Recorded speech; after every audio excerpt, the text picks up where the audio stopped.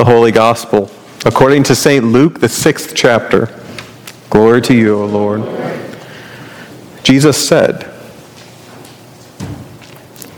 "But I say to you that listen, love your enemies. Do good to those who hate you. Bless those who curse you. Pray for those who abuse you.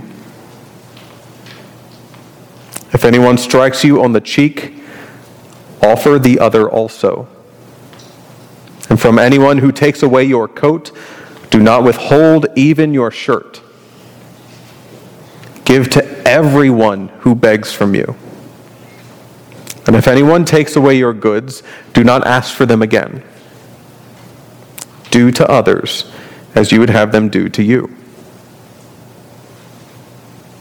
If you love those who love you, what credit is that to you? For even sinners love those who love them. If you do good to those who do good to you, what credit is that to you? For even sinners do the same.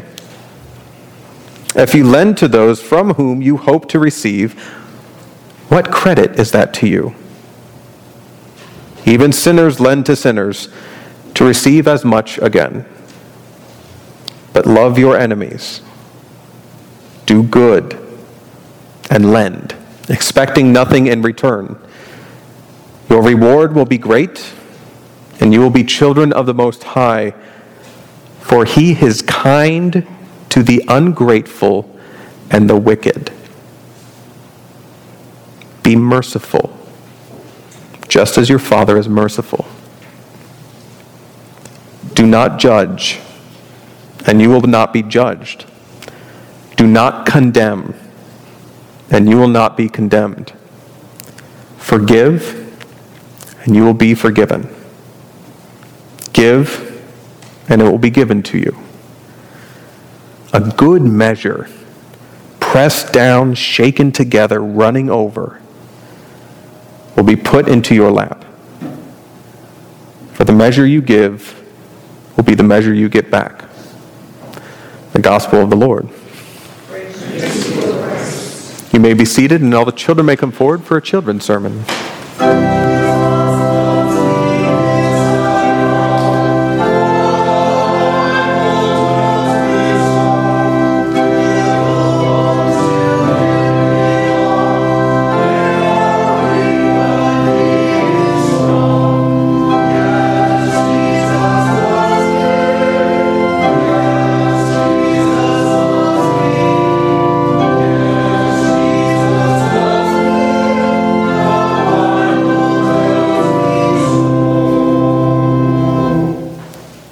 Good morning. How are you? That's good. What is love? Yes. A powerful thing. It is a powerful thing. What else? What's love? Yeah. Kindness. Yes, that's part of it. What's love? Valentine's Day. Valentine's Day.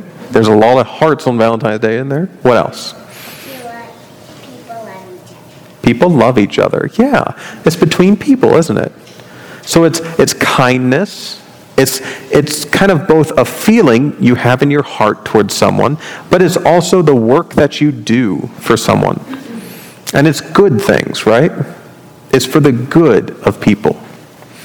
So, if me and Cooper were fighting, we're not really fighting, but if me and Cooper were fighting, and Cooper came up and shoved me, and I shoved him right back, is that loving? That's hate. That's not good, at the very least. And we're probably going to keep fighting, aren't we? Yeah. But if Cooper saw that I was carrying a bunch of books and opened the door for me, without me even asking, is that loving? Yes. Yeah. So it's just kind of that work that we do for each other. I also know what love is also. What else? Bravery. Bravery. Love is very brave. That's very good. Today, we have a text where Jesus is saying to love your enemies. And enemies are those people that are doing things against you. So doing things that aren't for your good, that aren't helping you, that aren't trying to love you, it's kind of the opposite of love.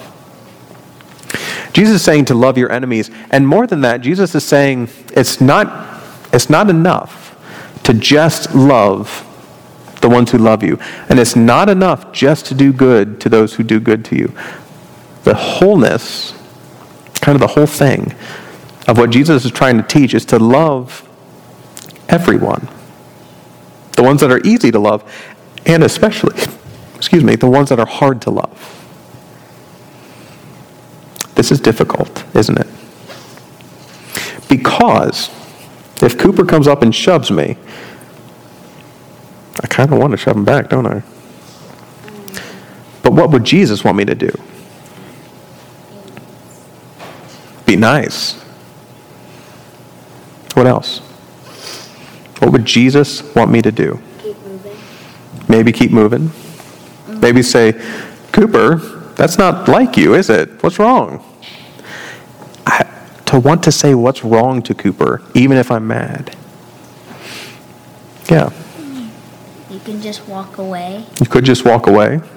If I can't figure out how to do something loving in that moment, maybe just remove myself for the time being so I don't cause more fighting. Why does Jesus want us to do this? I mean, why not just love people that we love and that's the end of it? Why does Jesus want us to love the ones who are against us? Yeah. Because everyone has a purpose in this world and he wants everyone to feel equal. It's feeling equal. I think that's part of it. Yeah. Jesus loves everyone and he will never stop loving everyone. Yeah. There's a love for Jesus. There's a love of Jesus for everybody. Yep. If you don't love someone, just Do something nice. I think it's that Jesus doesn't want us to be caught in this hate forever. Because if Cooper shoves me and I shove Cooper, we're just going to keep shoving each other until one of us loses, right? And then if someone stronger comes along, if Claire comes along and shoves me and I shove her, and then I lose, what's that good to anybody? If we keep giving people hate whenever they hate us, it's only going to make more hate.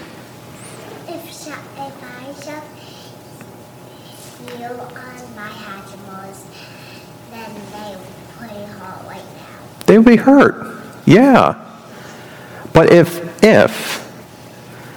we don't hate people who hate us, but if we love people who hate us, it kind of makes things different. Because if Cooper shoves me and I don't do anything back, or if Cooper shoves me and I try to help him with how he's feeling, all of a sudden, instead of hate making hate, hate is turning into love, which is a much better thing.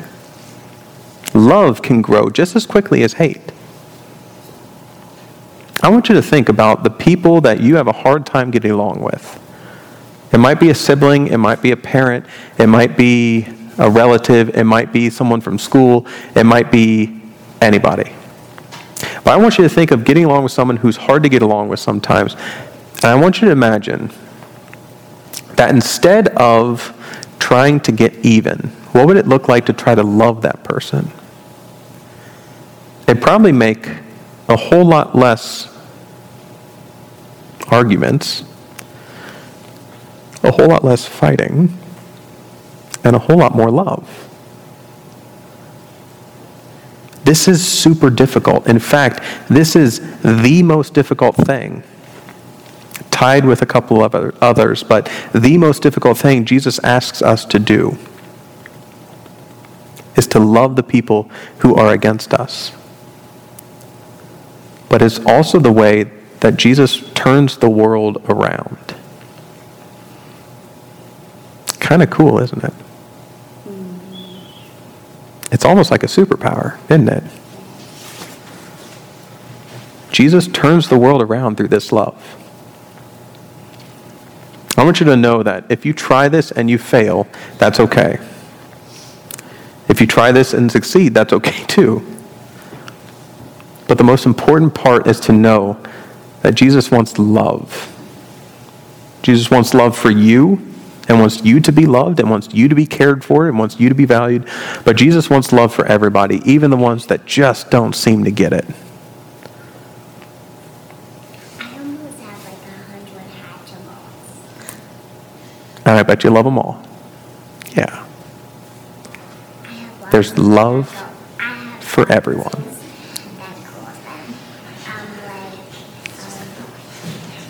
Should we say a prayer? Yeah, let's say a prayer. Let's say a prayer.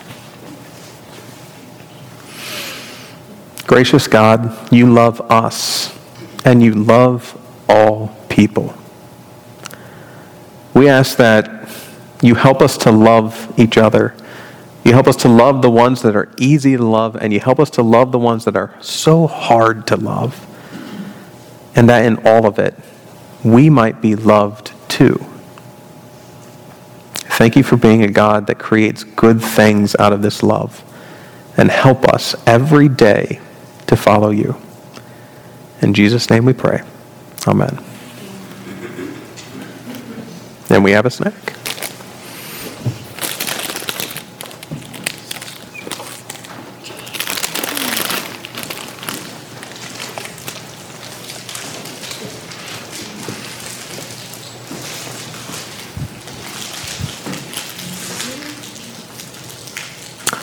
In the name of Jesus, amen. The text today immediately follows the text from last week. The text today is literally the same sermon, the same speech, the same breath that Jesus is using from last week. So for those of you who were here last week and those of you who weren't, we review very quickly that Jesus, having collected his disciples, brings everyone to a level place and begins teaching by teaching in two columns, blessings and woes. And Jesus says, blessed are the ones who are hungry, blessed are the ones who are poor, blessed are the ones who are weeping, and blessed are the ones who are hated on Jesus' behalf. And then Jesus also says, woe. Woe to the ones that are full, woe to the ones that are rich, woe to the ones that are laughing, and woe to the ones that are well-liked. And in this, we heard that Jesus was very much pointing to God's work on behalf of the ones who need it most. God's work on behalf of the ones who are oppressed, on behalf of the ones who are suffering, on behalf of the ones who are hurt. And Jesus saying that the ones who think that they are not a part of this, the rich, the full, the laughing, and the well-liked, woe to them. Woe to them in not looking out for their neighbor. Woe to them in simply occupying themselves with their own wealth. Woe to them. And that woe is the only other time we see that woe is when Jesus uses it at the Last Supper with Judas. Woe to the one who betrays the Son of Man. This is a very heavy woe. In this we realized that the love of God for all people is tied up in the love of God for the ones who need it most. And it is in that same breath, without skipping a beat, that we arrive at the text today. Love your enemies. Do good to the ones that harm you.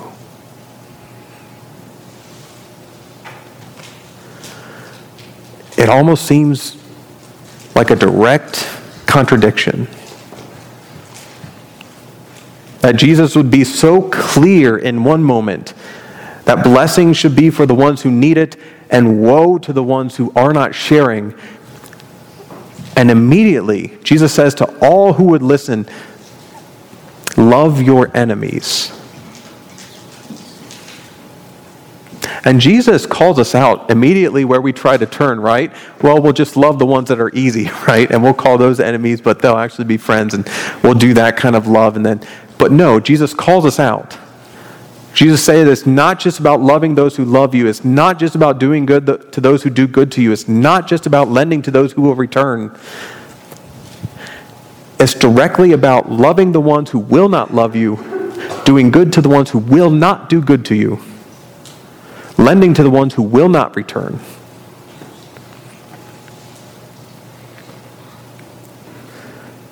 And then just the topper of them all, verse 35. Love your enemies, do good, lend without expecting anything in return. Your reward will be great in heaven. You will be children of the Most High, for He will be kind to the ungrateful and the wicked.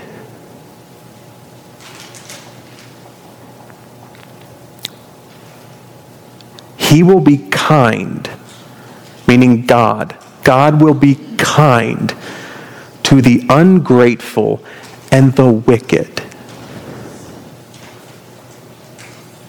Now, I don't know about you, but I don't hear this particular verse preached very often. Do you? I hear the blessings and the woes much more often. I hear God's condemnation for the ones who oppress us much more often. I hear Psalm 37 that we just read today much more often. I hear that the evil ones are like the green grass and will fade away. That's what I hear preached much more often. But here, Jesus is doing something that we, even as Christians, over 2,000 years of studying this text, manage to gloss over quite often, which is that God will be kind to the ungrateful and the wicked. And there is part of us that sees that as truly unjust until we realize how often we are that group.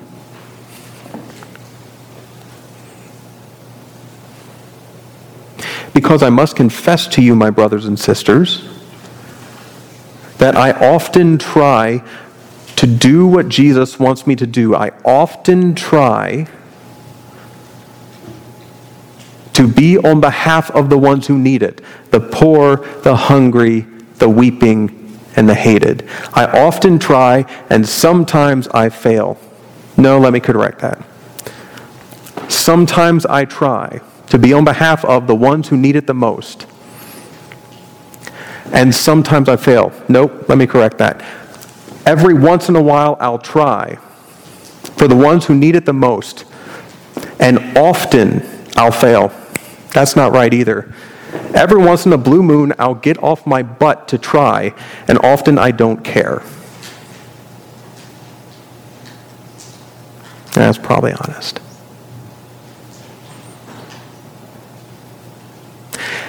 And I'm not sure if anything else needs to qualify me as ungrateful and wicked as this. For me to hoard all of my wealth, and for me to hoard everything I own, and for me to hoard all the food, and for me to hoard all the riches, and for me to hoard all the laughter, and for me to hoard all of the well-spoken things about me, and for somehow to convince myself that they are all for my benefit and not the benefit of the whole world, and for me to simply sit in this day after day after day, not much in relationship with the ones who actually need these things, and not much in relationship with the ones who would benefit from these things. What else should I do to be qualified as ungrateful and wicked? Whoa.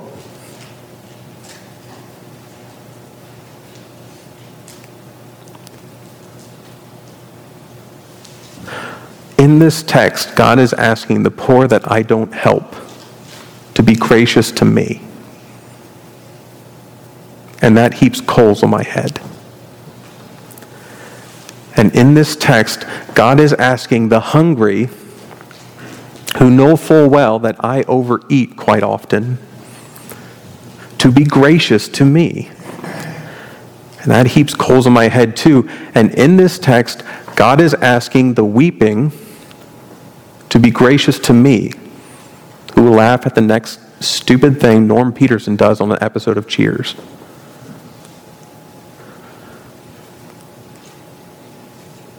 God will ask those who are hated because they're actually following the gospel of Christ to be gracious to me, the one who wears fancy robes and is well-liked in the midst of the community.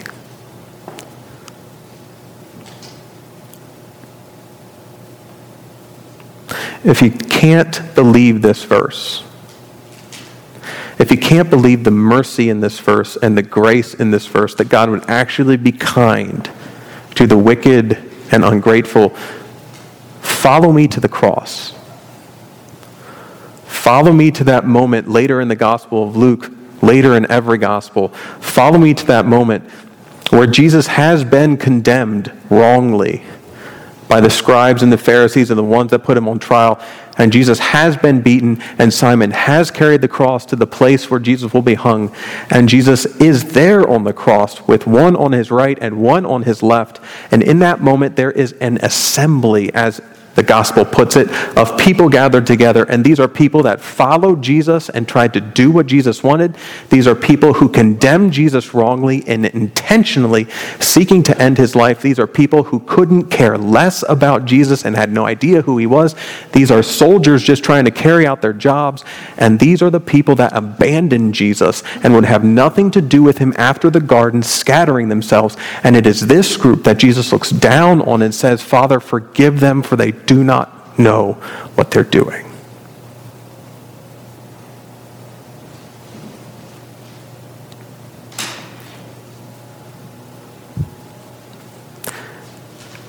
That moment is true in the cross, and that moment is true every day of our lives, when we either intentionally or unintentionally stand in the way of the kingdom of God come near. With apathy or with active action against it. A day passes where you do nothing. Father, forgive them, for they don't know what they're doing. A day passes where you actively stand against the hungry being fed. Father, forgive them, they don't know what they're doing. A day passes where you actually tried but failed. Father, forgive them, they don't know what they're doing. A day passes when you actually succeed in doing some of this stuff, but it's not enough. Father, forgive them, they do not know what they're doing. You and I cannot claim to know the fullness of God. You and I cannot claim to know the kingdom of God. You and I cannot claim any of this. But we rest wholly and singularly on God blessing the ones who need it the most, and God being kind to the ungrateful and the wicked. In short, God will love all.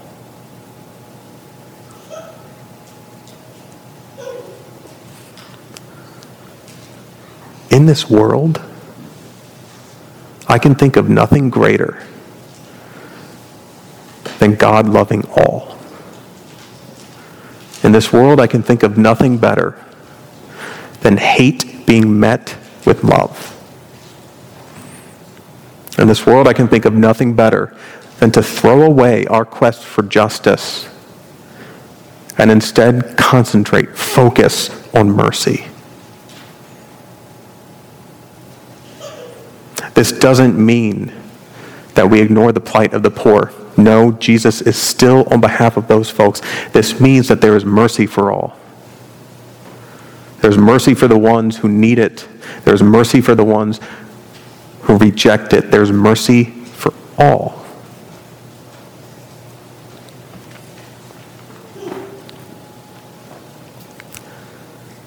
This week, just watch what you're doing. Almost like a movie of yourself. Watch your hands as they move. Watch your lips as they speak. Watch your actions and your heart as they go out and do things over the course of the week. You'll all be doing something. I want you to see if it's blessing to other people, blessing to the ones that need it. And I want you to see if it's cursing other people, really against the ones who need it. I want you to see if it's loving, if it's merciful, or if it's vindictive and unjust. And in all of it, I want you to know that there is love. For the stuff that looks just like what Jesus would do, there's love. For the stuff that looks just like what Judas would do, there's love. All of it is met with mercy and love.